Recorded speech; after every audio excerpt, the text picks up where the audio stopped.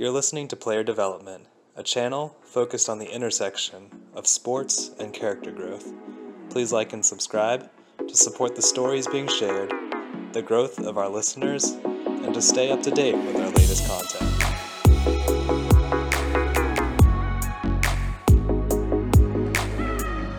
Hey guys, welcome back to another video about our relationship with sports, whether we're treating sports, athletes as entertainment or escape, and how that changes how we think about the narratives that we hear about in sports. So we already talked a little bit about Kyrie and his decision to not get vaccinated so far. And I hate to go back to the COVID well, because let's be honest, there's been enough about that already. But recently, Laura Ingraham, a conservative talk show host, talked about how some athletes are choosing not to denounce their fellow teammates and athletes who are choosing to not get vaccinated. And she showed a clip of LeBron James talking about how he's only going to talk about his own decision to get vaccinated and not about other players' decisions regarding their own bodies and their vaccinations. So a bit of the history and why this might be newsworthy and a talking point is that Laura Ingraham in 2018 famously told LeBron James, mentioned him in one of her segments, telling him to shut up and dribble, saying basically that because he's just an athlete, he doesn't have any expertise or any right to put his opinion out there. And this was when he was speaking out against racism, especially in policing, as well as speaking out against President Trump at the time. And so she's entitled to her own opinions. I'm not arguing against that. I'm not arguing about her freedom to say what she wants in her TV show. I mean, she can agree with some of anyone's opinions. You know, we don't have to match up exactly with somebody in order to be able to endorse their view. We have our own ability to pick and choose what we believe and who we line up with.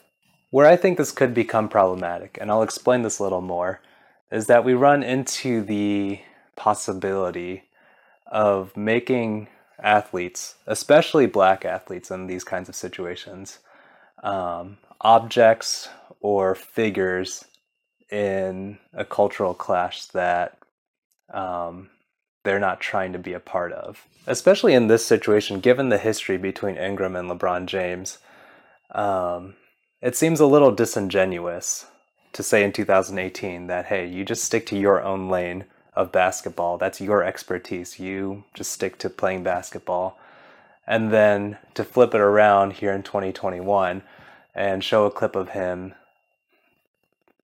whether he's supporting her explicit views or not, showing that clip of him in her show and suddenly saying, okay, well, you can have a platform now. You can speak out about this now because your views align with mine.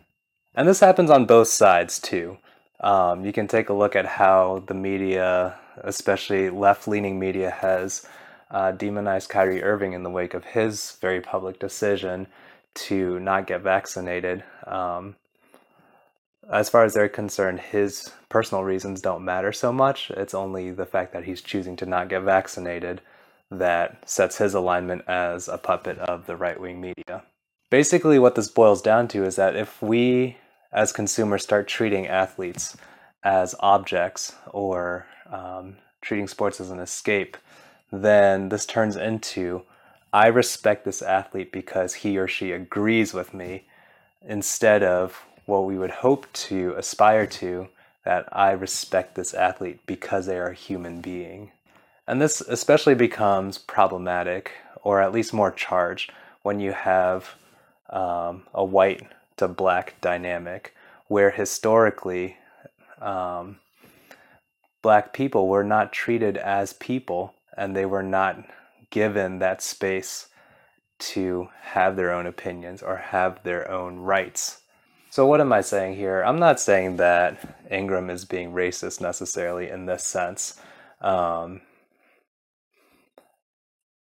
think we need to be careful about how we pick and choose and how we caricature athletes or people in general when they agree or disagree with us, and whether we're signing them up for something that they did not choose for themselves. And just making sure that throughout all of this, we are treating people as people